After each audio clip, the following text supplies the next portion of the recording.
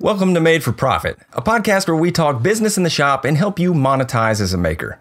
Each week we cover business topics to help you grow your full-time business or your side hustle. We'll also bring you interviews from a variety of people winning in their space to share valuable business insights and life lessons. I'm Brad Rodriguez, a full-time content creator running FixThisBuildThat.com, and my co-host John Malecki runs a full-time furniture company and his content site, johnmalecki.com. We've been growing our successful businesses online, and we want to bring you into the conversation and help you grow along with us.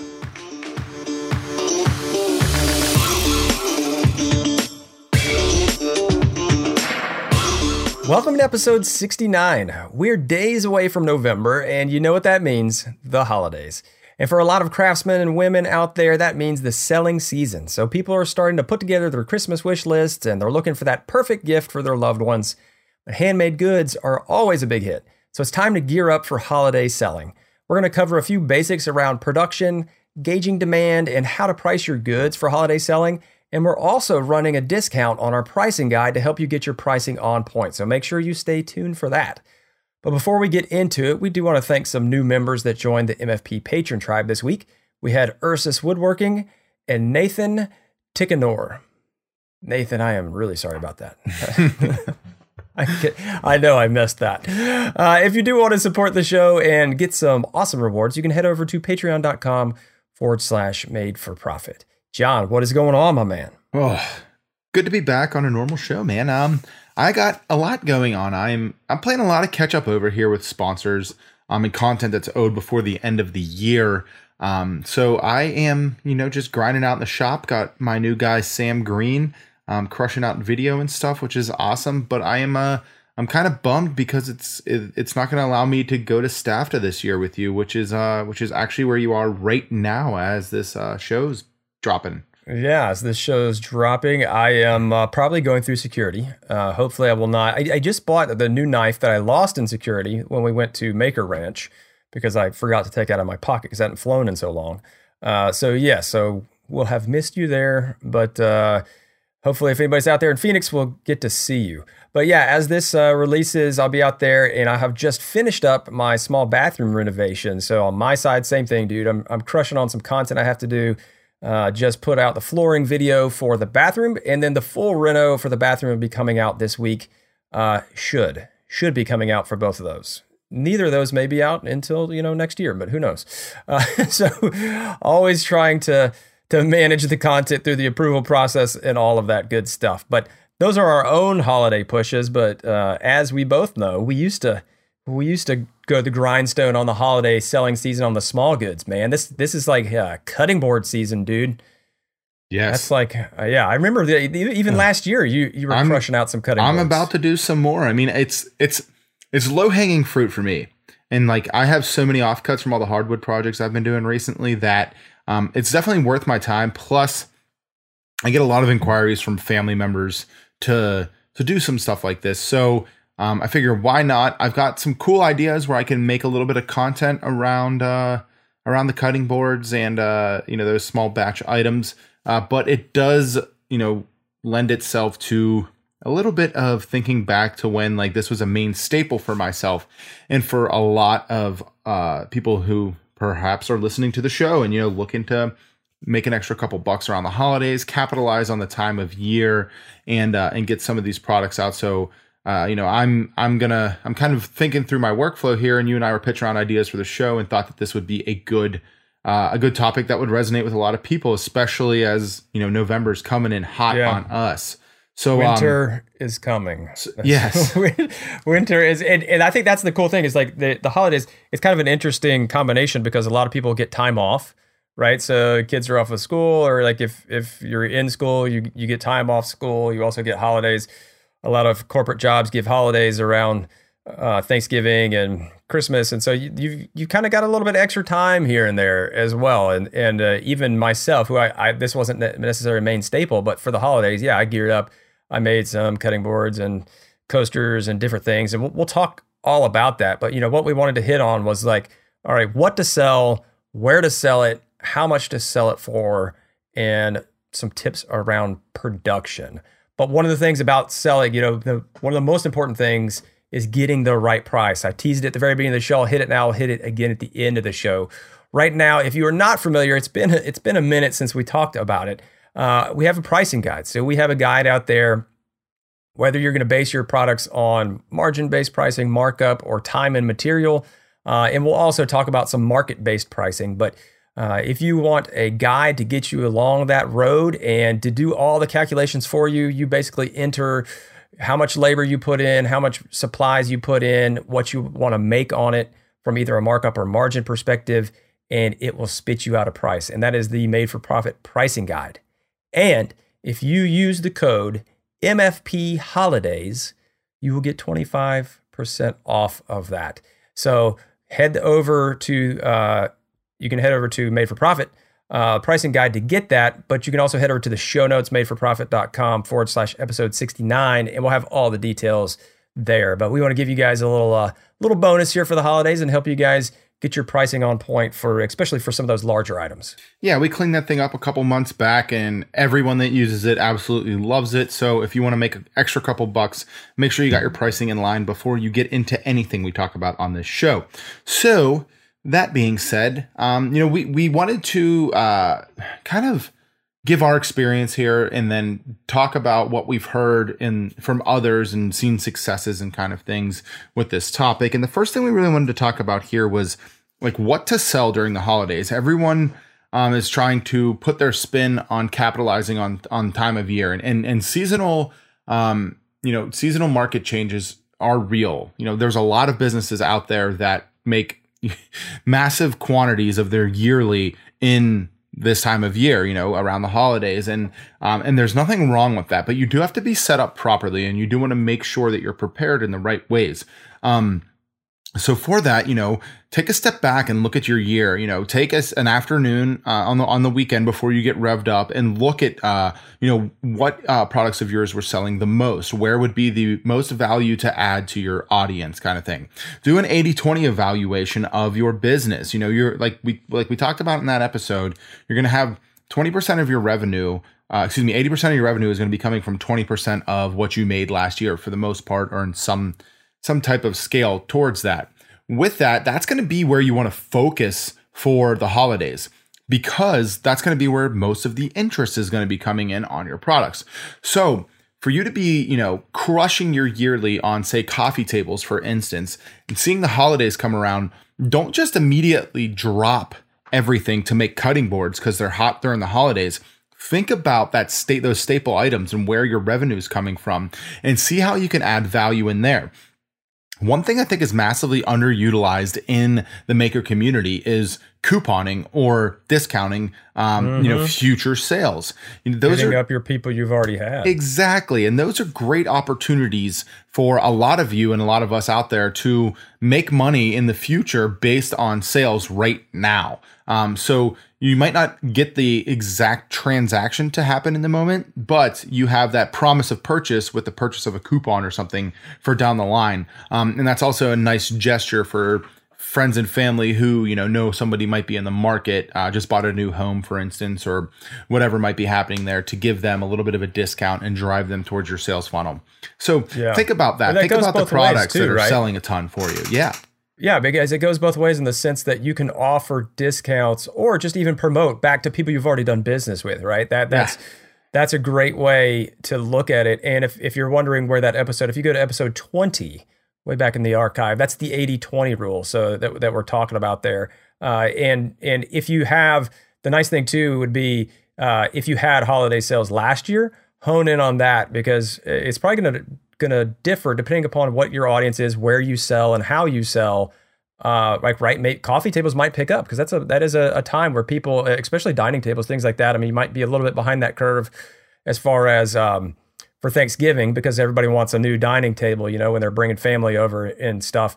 That's a popular time to get those. But maybe your large items are the things that sell best in the holidays. And like John said, you don't want to be wasting your time doing cutting boards when you can do something that you're going to make a lot more markup on, or at least dollar-wise, a lot more markup and margin dollar-wise off of one item versus having to sell 38 cutting boards to make the same amount, right? Yeah, and you can make a chunk there. So, and you also don't have to build it right now. You know, if you're promoting 20 or 30 whatever percent off of your retail price for something and someone purchases it now, you know, that's with the understanding that they won't have that product until, you know, next spring kind of thing. So you can make the sale now, and then however your funnel manages that, that deposit transaction and all that stuff, you could still get a little chunk of change and then have the product be produced down the line. So you don't have to worry about crushing something out right now, while your time's probably already squeezed with the holidays coming up. So definitely look into what's been working for you over the past year. You've got a great data pool of sales, and then focus on that 20% of what you're selling that's making you the most amount of money, and see how you can add value to your to anyone that may be purchasing from you right there. To go in conjunction with that, you definitely want to be considering current trends or market trends that are happening in the moment. Now, I did say just because cutting boards are hot, don't drop everything. Yes, but if you can supplement what you're doing and put in an extra hour or two a day to batch out some of these small parts goods, definitely what you want to be considering. Those are the hot ticket items that are going to be last minute gifts. I get it literally every single year. Week of Christmas. Oh my God, John, do you have any cutting boards available? Well, no, but let me see if I can throw one together. And I have a stack of them that are sitting there waiting, just for this situation. Now, I'm in a little bit of a different situation just solely because I've been doing it for 4 or 5 years now, and people come to expect it from me, and I happen to have a solid social media following. But with that being said, don't overexert yourself to create a ton of a product if you don't know the market's there to sell it. For me, there's no loss in creating a dozen cutting boards right now, because if they sit on the shelf for a year, it doesn't matter. I can always move them down the line for other things. But for those of you that need to be making money at the moment to cover your overhead and your bills, don't just stop what you're doing to make these. Make sure that it's a supplemental income. And while you study the market trends, what types of products can you get done quickly and efficiently? If you can make 2 or 3 at a time, that's definitely going to be the type of product you want to be considering, compared to something like a dining table, coffee table, serving trays, whatever. That'll take you one product at a time. It takes you a couple days and takes away from production time on your main staple business.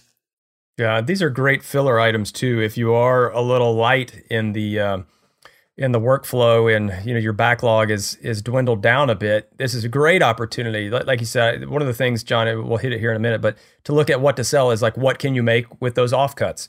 Like, go in and, like, when you bought the board feet for a walnut dining table, and you ended up with 10 extra board feet, that's a lot of product. Like, you can get a lot out of 10 board feet for when you're talking about small goods, and look at those things. And one of the things that when you think about what to sell, think about, it's the holidays, right? So put yourself in the holiday mindset of, like, when you're shopping for people, there's different types of people you shop for, right? There's maybe your kid's teacher. There's an acquaintance, a coworker, possibly for a white elephant, maybe not a white elephant gift, but for a Christmas party gift, Secret Santa, whatever. And so, those might be the $20 and under, even the $10. So, like, what is like a lot of those little bottle openers, right? The bottle opener with the bent nail in it, something like that. Those are like little tchotchkes, if you will. Then you kind of get up to that next level of, maybe a close friend or something, or a family friend, $50, or a relative, if you're doing, again, Secret Santa there. So kind of that under $20, the $50 seems to be a price point where a lot of people set for gifts, depending upon who the people are. And then, $100. So I would look at it and have things that are across those price ranges. And the nice thing is that you can actually just differentiate products within there. So you could make you can make a $20 cutting board. I mean, it would have to be super, super basic to actually make some money off it. But, for $20, you might be looking at some coasters. Again, some of the bottle openers, things like that. Turning items are great if you have a lathe, some really basic slimline pins that you can bust out in 15, 20 minutes. In the $50 range, then you start getting into your cutting boards, but you can have a $50 cutting board and a $100 cutting board, right? Like, if you have a $50 cutting board, maybe it's just a solid cherry with a maple stripe down one edge of it or something like that, versus a $100 cutting board, which might be an end grain or something just a little more involved, has a couple exotic woods in it, and is maybe a little bit larger. So that's the nice thing about cutting boards is that you can also, it's all, you can almost, and I used to do it. That's how I used to do it when I priced my cutting boards. I priced them on like square inch. So like when I looked at, okay, how much do I want to sell a 9x15 cutting board versus how much I want to sell a 12x18, right? And so you're looking at that almost like, pricing it in board foot almost in that essence. Yeah, and cutting boards are great. Like it's good practice for all of us. We all know how to make them, and typically we all have tools that make those fast and efficient. But don't forget the sneaky live edge charcuterie board. That is cake and a walk in the park type project. Go buy yourself some brass handles from Lowe's or Home Depot, screw those bad boys in there, and you're looking at a really quality, highly finished quote unquote piece that you can throw that, between $20 and $50 price point on there and not be out too much labor or too much cost associated with it, and still have, a nice, great product that literally required nothing but some sanding and some finish. So I'm with you there, Brad, on those price points. I typically look at it like, what would I give my second cousins? What would I give my grandparents? And what would I give my immediate family? Like those are going to be like what people are looking to buy for. You want to provide to all those markets. So everything from, serving trays to coasters to cutting boards and those charcuterie boards and small turned items. Like this is where you want to be, taking all of that scrap wood you've been saving and batching out a bunch of product. But you want to make sure it's happening in your spare time. Do not take away from your existing business unless, actually don't do it. Right. Not yet. So if you've got better paying stuff, then go focus there on that and add value to those. Like I said, couponing and, discounting your existing product line. So, but that's also, John, one thing I want to hit real quick before you leave that is that, like, we've talked about this several times on the show, is that that's also a great value add to your current and past customers. Yes. So if you have a dining table in the shop, use that extra hour to make that little set of coasters for them, or that cutting board off the offcuts from that table. Go back and, if you haven't done that, go offer that to the folks that you sold the stuff that you sold to in the summer and were just so busy you didn't have the time to do it.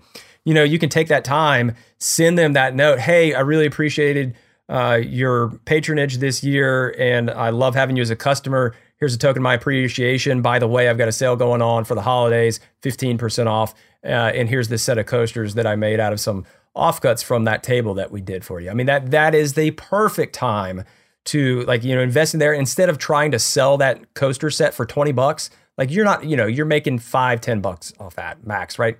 Instead of that, getting that goodwill back to one of your current customers, re-engaging with them, getting back in front of them, and you're going to do that for 10 to 20 people. If one of them converts, you're going to make a few $1,000 off that, right? So that, look at it that way too, it's a great opportunity to re-engage with your clients that you've had throughout the year. Yes. And you nailed on something I wanted to touch on next, which is going to be where to sell your products.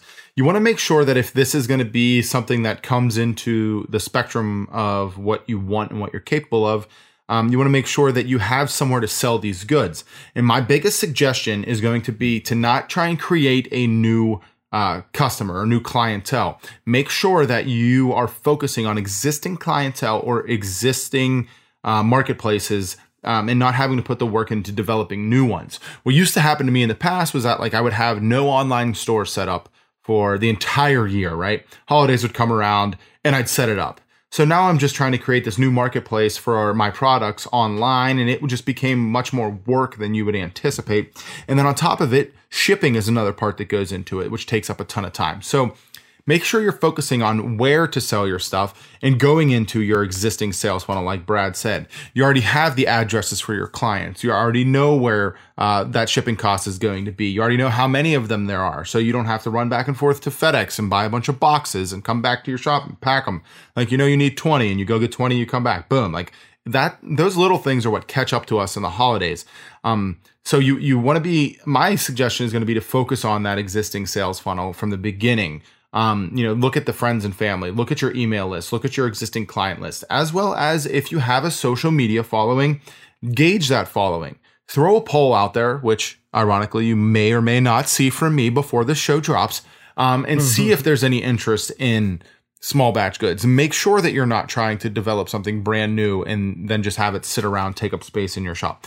Because those are going to be so much better opportunities with those warm leads than just coldly being like, hey guys, 50 cutting boards available, and you put 50 hours into them that you can't get back in order to actually like run your business and hope that, you know, it doesn't give you a huge hit when it comes down to, you know, the last couple days before the, you know, Christmas or whatever comes to be.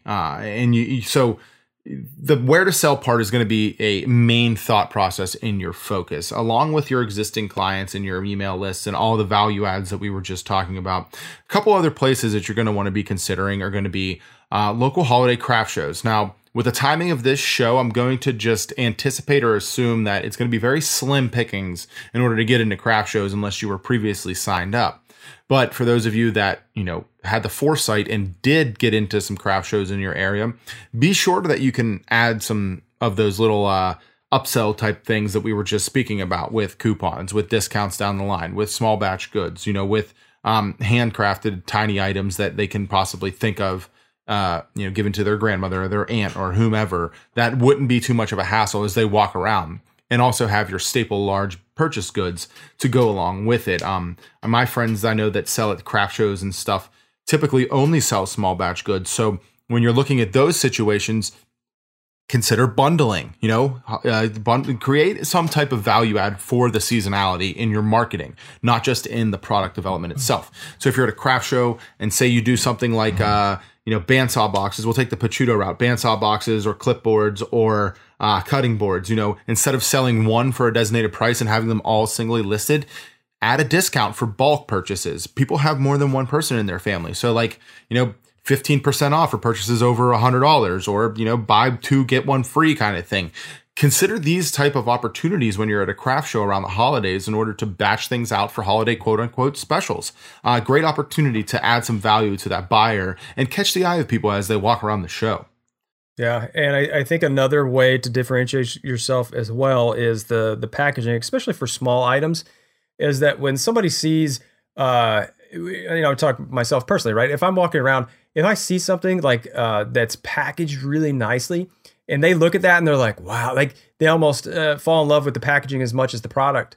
This would be like, you know, smaller, like if you make a little wooden box to hold a bottle opener, or to hold, you know, a set of coasters, but it's actually kind of self-contained so that it looks nice when it's just sitting there, not just when it's in use. That those are other ways that, you know, when everybody wants to give somebody a gift that they go, oh, wow, you know, what's that wow factor, right? And if you can do that into the packaging as well, people are really going to enjoy that. So if you have something, and I know like a real popular thing is like some wood shavings, right? So if you're using a hand plane, in your shop, you know, don't sweep those up and throw them in the trash can. Use those to even around, you know, even a cardboard box filled with these nice curly walnut shavings looks better than, you know, some packing peanuts or plastic wrap. So just think about those little touches, because those are the things, like, again, as people are looking for gifts for other people, like it's a lot more about presentation, because they're not just giving them that item, they're presenting them as something they're going to open to find the item, right? And so that's all part of the experience, and you know, helps just go that little extra mile if you have that versus somebody else who's selling similar things at a you know, local booth or whatever, who might be at the same craft show. Yeah, and you also get to take that's work off of the person buying it, right? If yeah, it's beautifully packaged, like, they don't have to go this. wrap it. Exactly, and so they're like, perfect. Yeah, yeah. Another one, like, and the flip side of that, right, John, too, is selling packaging for gifts. So like wine bottle holders, like that's a big one that I see a lot of, like a little box with a sliding top, right? There are people, if they're giving a nice bottle of wine, like a box with some wood shavings in it where they can put a bottle of wine and it's custom made, that, you know, that is a viable product to sell. Like, you're selling a wine box, you're not selling the wine bottle. You're letting them insert, you know, whatever nice frou-frou drink they want to have in there. Yeah, and you drink Mad the Dog wine. 2020, or well, yeah, I put my Mad Dog in the box. It looks fancy. I put my Mad Dog Super in fancy. my cup holder, and just go. kidding. No, but that's a great point. I mean, let the individual fill the thoughtfulness of your product with them. Like, give them something supplemental. And also use that as an opportunity to go local. Brad and I always talk about going local when it comes to building like a hard goods business. And if there's a local, I know Pennsylvania is weird because it's a Commonwealth, but we have liquor stores here. So going into your local liquor store, asking the manager if you could put some wine bottle holder or display type things on a small table up front on consignment. Is that a good opportunity for you? Does that exist in your area? Doesn't have to specifically be something crazy and over the top, but just a product that you could batch out and that someone can go in there and go, oh my goodness, I could for extra $15 get this beautifully handcrafted box to go with this bottle of wine I was going to buy Mimi for Christmas. Like, all day. So Consider that going local concept. It's something that we always undervalue because the internet is so big and so vast that you got to still realize a lot of people are running around for last minute gifts and they're driving around their local mall or shopping plaza looking for stuff. And there could be some really good opportunities there. And especially with those types of gifts that are supplemental to other products like Brad was just saying. Yeah. And that I know, we talked about not creating new channels, but at the same time, again, going back to our episode about finding your niche, what better time to try to get a new customer in a shop if you are able to justify the price point of consignment or wholesale to go in and say, hey, I've got these cool things. Like, I think these could sell really well in your shop. Wine bottle holders are a great example because you already got people that are spending money, like somebody who's going to buy a wine box. Like, they're going to be buying a $50+ bottle of wine for that. Like, they're not out there buying the stuff that I buy. They're going to be buying, like, you don't put a box in a box. I don't think that's what we get the box wine. So we already have a box. It just sits there for guests while you drink Bud Lights. I'm gonna make a box for a box. Like, this is a Boda box in a wooden box. Like, you open it up. Oh wow! Thank you for the box of wine. Box wine. Box in a box. Yeah, that's better than Justin Timberlake. And you put something else in a box. But anyway, we're going off the rails here. And so think about that. Think about the fact that you could go to high end. Like that's in all honesty, right? People go into their pocket around the holidays too, and especially. If you have high-end wine stores and liquor stores, that'd be a great way to sell a box that you might sell for $15 at a craft show for $49.99 at a high-end wine store, right? And so then you can sell that on wholesale for $20 to the store owner or whatever it is, and whatever works with what you're doing, which leads us into the next topic about how much to sell it for. So that's the one thing. It's really sexy to offer discounts, and we've already even talked about it several times. Discounts and coupons and Black Friday and Cyber Monday and all these great things, but you have to have your pricing right and make sure that you're making the money you want to make, because doing a ton of volume, selling 572 cutting boards is fantastic, but if you make, $5 or $10 on each one, I can tell you what, you're going to go out of business really fast.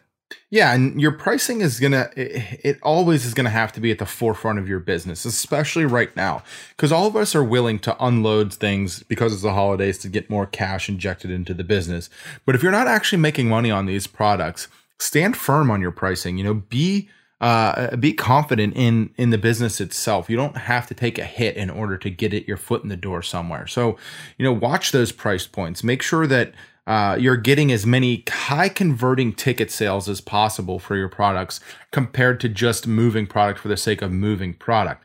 We're not trying to break even here. We're trying to win, and we're really trying to make some considerable gains before the end of the year in order to set ourselves up for a killer 2019.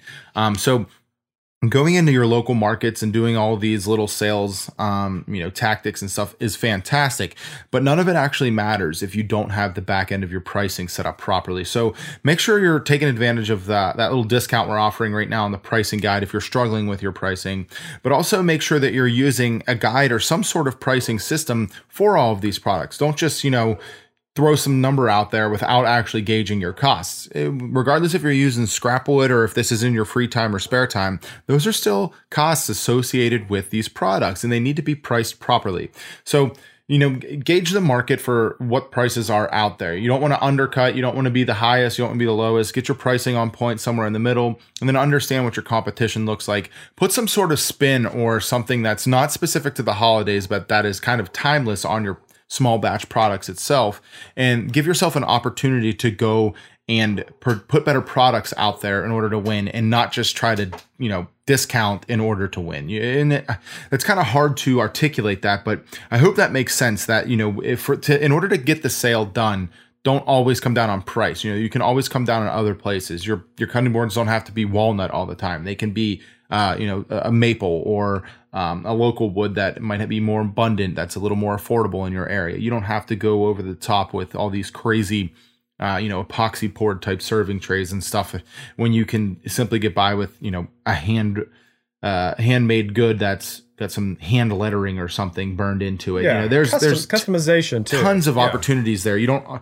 I feel like a tendency in this concept is for a lot of people to just go way over the top, right, and just try to get something that's completely out of the ridiculous done, right, and then offer a big discount. Yeah, offer a huge discount on it, and then just take a massive hit yourself. Yeah, exactly. So avoid that. Make sure you're taking the time beforehand. You're looking at your materials. You're taking 5 minutes to go. Okay, I've got 10 board feet of this, 5 board feet of this, 6 board feet of this, and blah, blah, blah.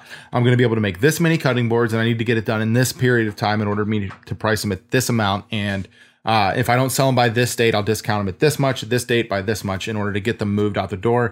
At the end of the day, if they sell at my bottom line price, I'm still going to make a 10% margin.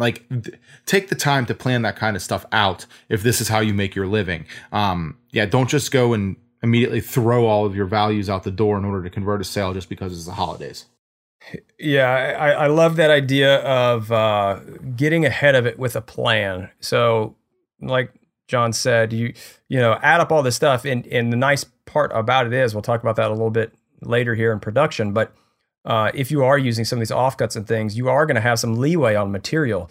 So that's where you're going to make up the time in the discount, or that's where you're going to make up the money in the discount and still maintain some profitability there.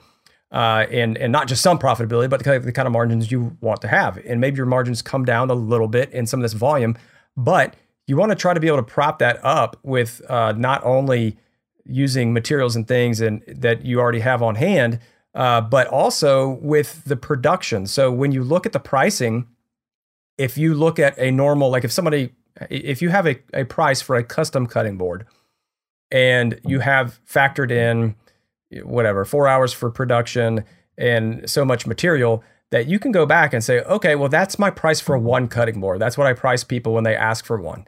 But what happens when I make 10, right? What happens when I make 20?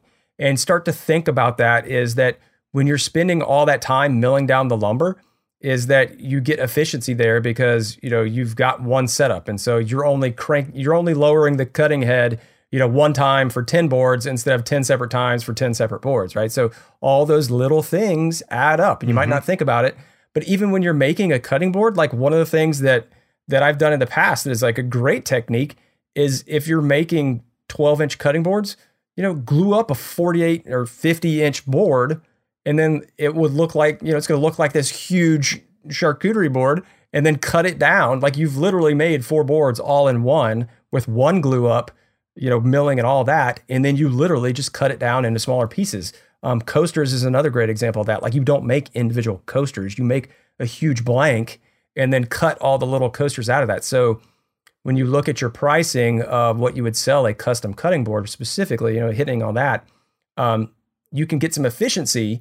And you can either just make more profit because you're more efficient, you're making more money, or use that to give a little discount like we've been talking about. But you're going to make the same money. And so you're earning that margin, or you're giving value to the customer by being more efficient when you sell it or when you make it. Yeah. And you can create those efficiencies in your process just solely by taking a couple minutes to plan out what's happening. And this is something that I have to do all the time. Like I'm making some displays for a local gun manufacturer, and they need 15 of them, right? Well, you're not seeing content around it, 1, so that saves me time. 2, I'm took the time yesterday to do all of the parts milling in separate stages. Same thing with these small goods for the holidays. You're going to want to do all of your hardwood cutting, all your joinery cutting, all of your milling, everything in a stage. So that way you're standing in front of the same machine and only there once. You're not going back and forth and back and forth and back and forth. Because that's where you start squeezing minutes, and those minutes turn to hours, and those hours turn to lost dollars in these times of the year. And the other thing you have to consider with the holidays and stuff, especially with this production efficiency, is that most of us want to enjoy the holidays as well.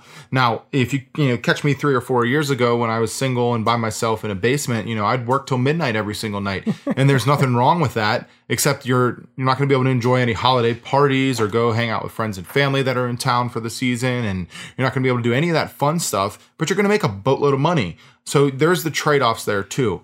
Just consider the efficiencies beforehand, and you can really make up for it and stuff. So, if you're setting up a jig or you're setting up a tool, you want to do it one time, and you want to do it in the most efficient way possible. A lot of us building custom furniture, you build things relative to the piece of furniture as you go, and that's in order to make the highest quality piece of furniture possible. That's unless you just cut everything out of plywood from a cut sheet and stick it all together, which is a little different than high-end custom furniture. So if you're looking to you're going to want to lean much more towards that second process in this time of year, just because it's much more efficient. And there's some great resources out there for creating efficiency in your workflow. But I think that the one big part that a lot of us miss on is, like we were just saying, Brad, is the planning. If you've got some Purple Heart, some Yellow Heart, some Padauk, some Walnut, some Maple, instead of just slapping everything together as you go, take a minute to plan it out. And if you do that, it'll become much more efficient for you on the back end.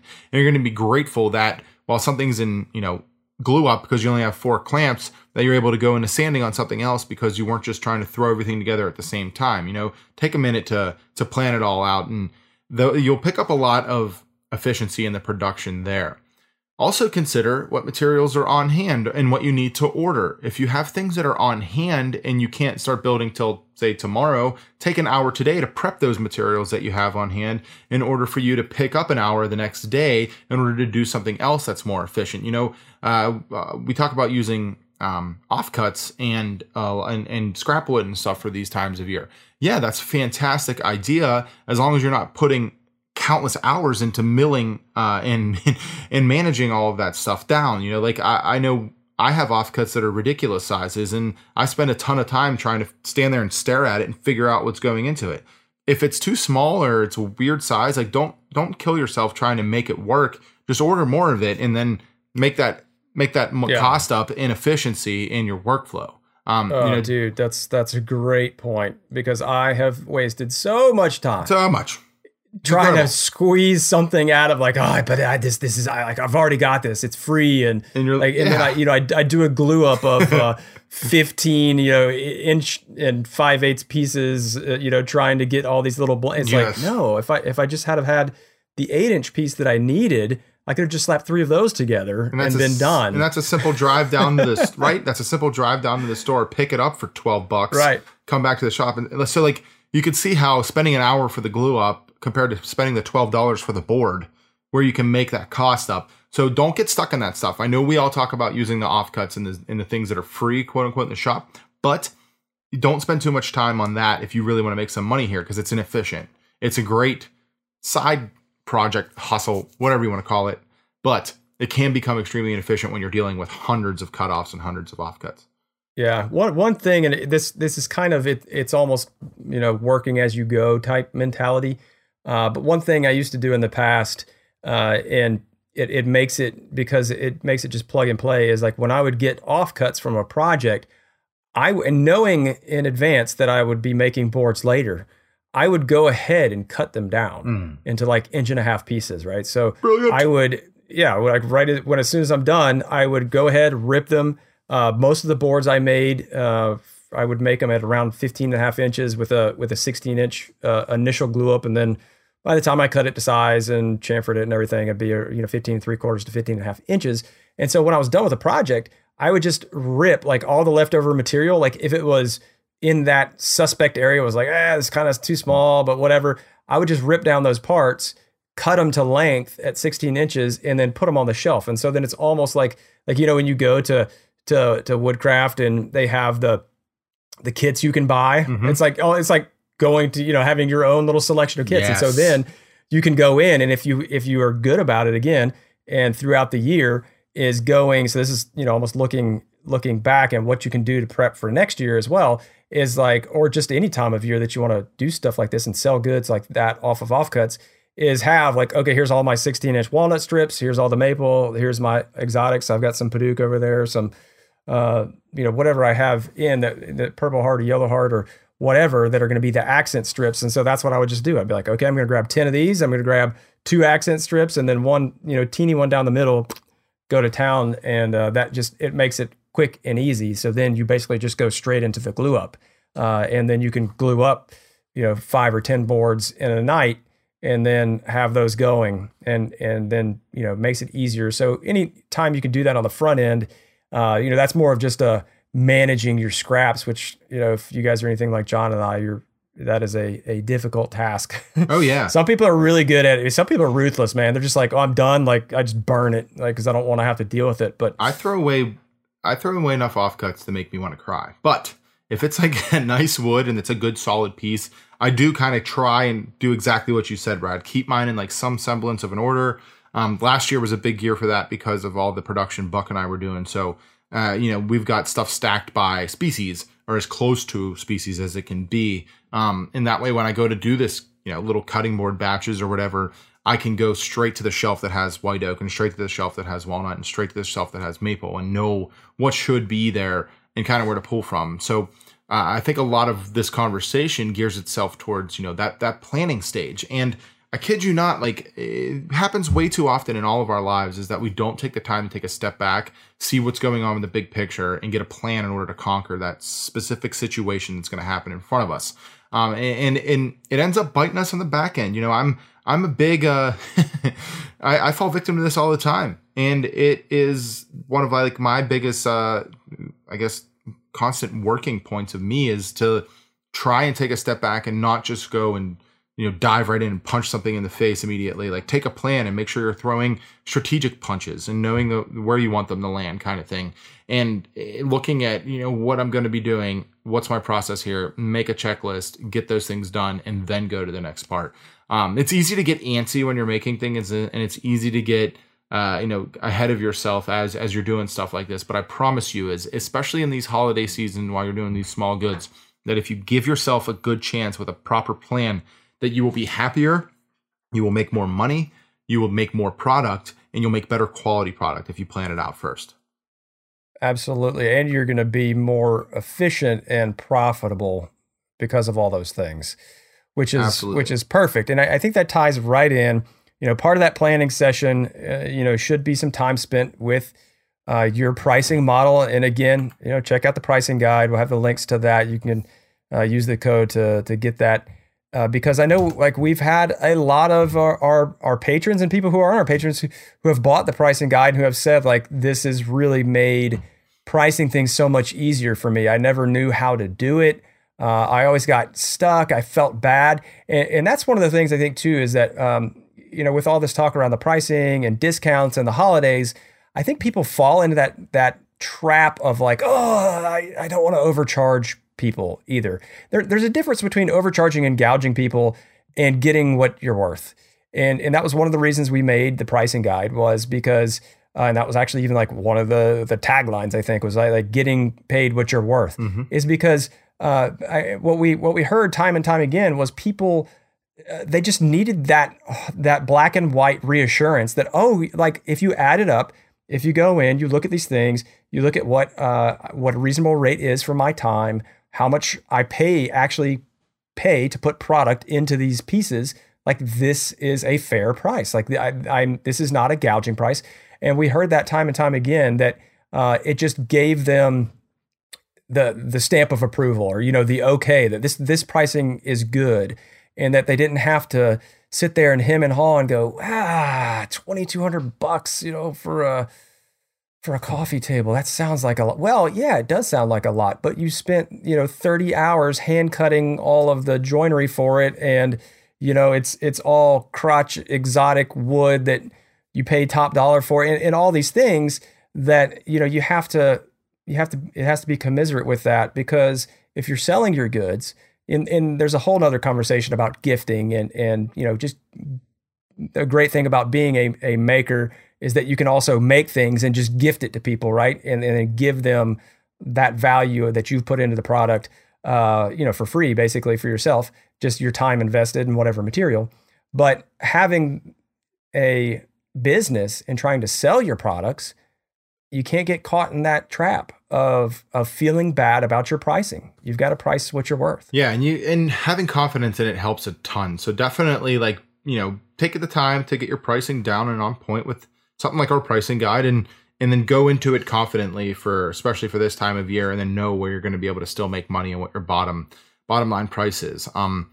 Continuing with the theme of this episode, I thought of something while we were talking there, and it is something that I don't consider enough. And I guess as I was, rambling for a little bit, I touched on it briefly, but I want to talk about designing for batching and taking that time to, kind of batch parts of the process out before they even happen. A lot of small parts goods. There's a great book. I did a little project on it by Matt Kenny about 52 boxes in 52 weeks kind of thing. And those are great holiday items, little tea boxes and tabletop boxes and stuff. But with those, you want to be considering, joinery. You want to be considering hardware. You want to be considering finishes. And those are good opportunities to batch as well. So if you think about it prior to the production of the product, you can tell yourself, all right, I'm going to do maple boxes with walnut splines and a walnut lid, and I'm going to paint the inside of the box blue. All right, so now you need to batch all your walnut to a thickness, all of your maple to a thickness, and cut all your miters at the same time. Say if you're making 10 boxes there. You design to that process. Now, if you wanted to do dovetail boxes, it is going to be much more time consuming, regardless of what technique you're using in order to do that type of production process. So think about those things as you design. And you can also take into consideration the type of hardware that'll go into these things. So you can batch that out as well, or batch purchase it. If you're going to do some what are those L hinges, or like simple folding, buy 20 of them instead of running back and forth to Lowe's in order to buy one every single time you need it. Or if you're piano hinges or whatever you're using for stuff like this, think about it beforehand and design around that, or also design around what you have available. If you want to do a couple liquor cabinets for the holidays, you do it around the hardware you got left over, boom, boom, you're already into that next phase without taking that hour to go to the store and come back kind of thing. Save yourself a little bit of time there, because that all goes into the pricing process for these, goods for the holidays. All the time associated with it, you have to be considering. Most of us are willing to take it on the chin around this time of year, as I said earlier in the show, but you really don't have to if you take the time to do a lot of the prep in the front end. Yeah, and it is a great way to set yourself up for a successful beginning to the next year. Like you said, John, every shop has those onesie twosies left over, right? I've probably got, and I'll use them, I know, but for example, I've got 2 of 5 different sizes of drawer slides, because I buy them in packs of 10, right? And then I'd have 4 drawers, and so I'd use 8 of them, and then I got 2 left over, right? I just buy them in packs of 20, but yeah, 10 sets. So anyway, same type things. You have those little onesie twosies. What can you do with those? And think about that in advance. I also, you touched on finishing, John. That's another great way to think about what kind of finish you're using.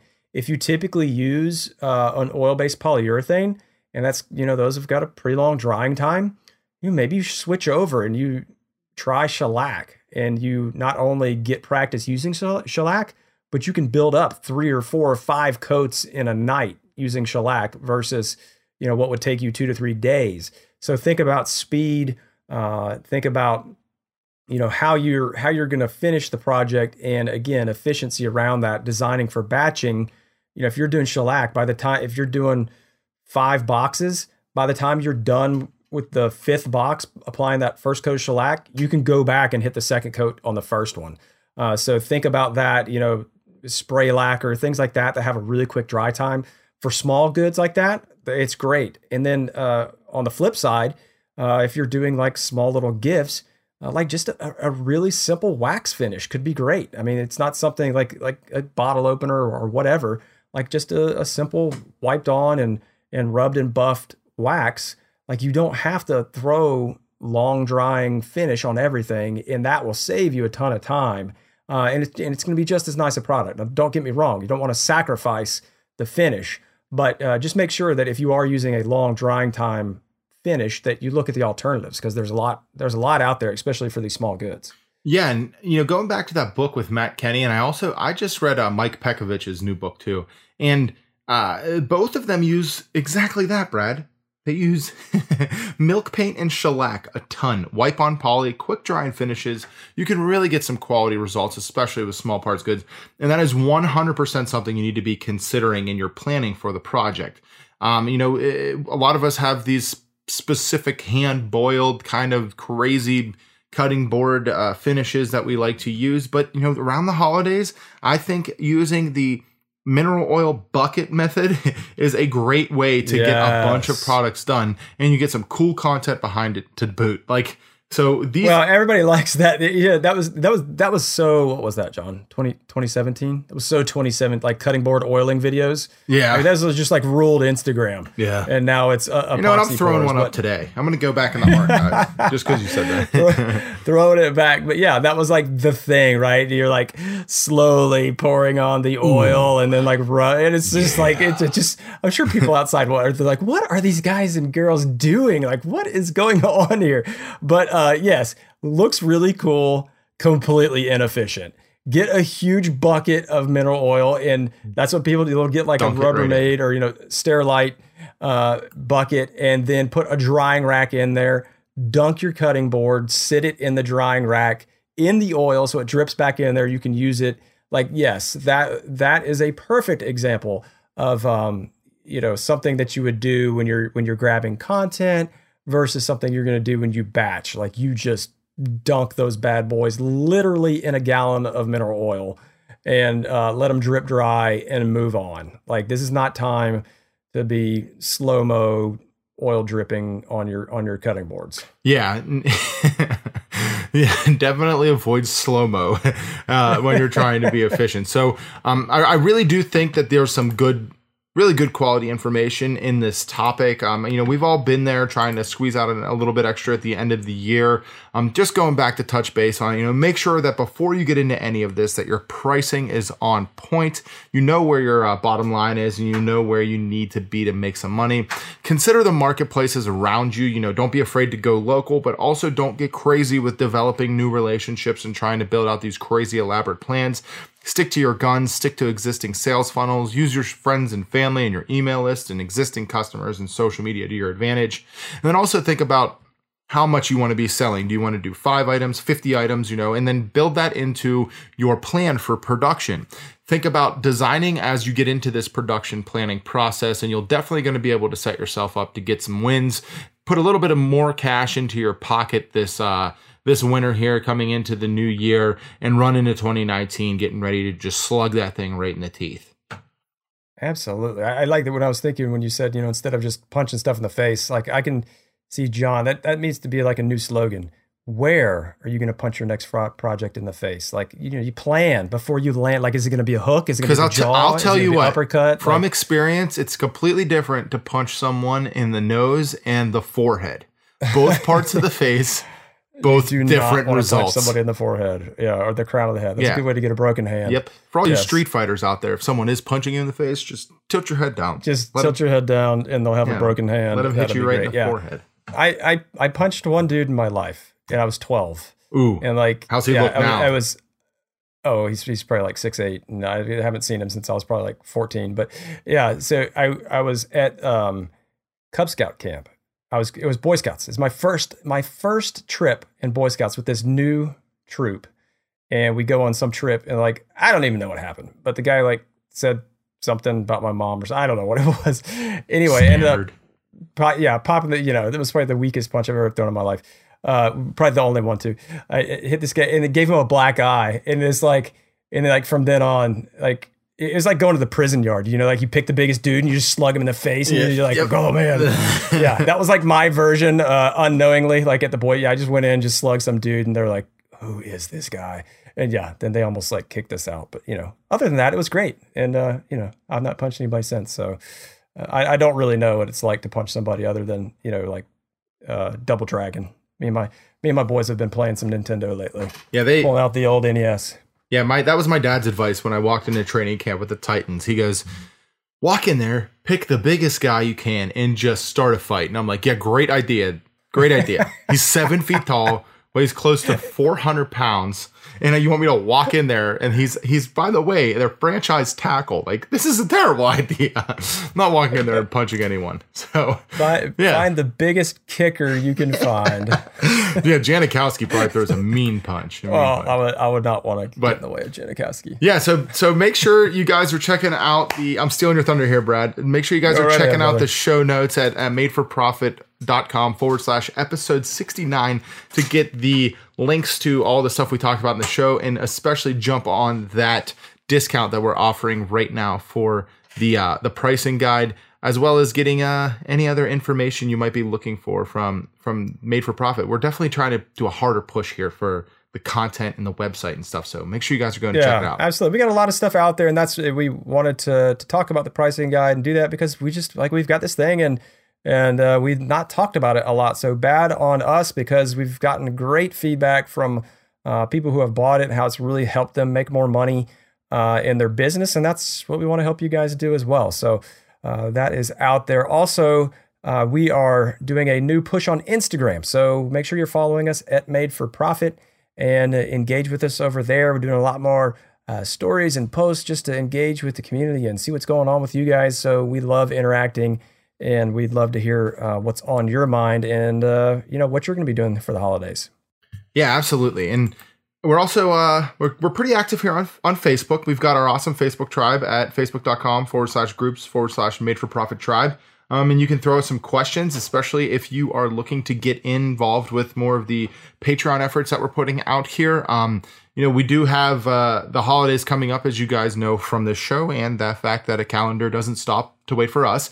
So we're going to be doing some shorter shows coming into the end of the year here, and we're definitely going to be trying to engage a lot more with our patrons and keeping up with the patron after show just as we are with the rest of the show. So check us out over there. Absolutely. Speaking of which, why don't we go over and hit this after show? Let's crush it. In the forehead. All right. See you guys.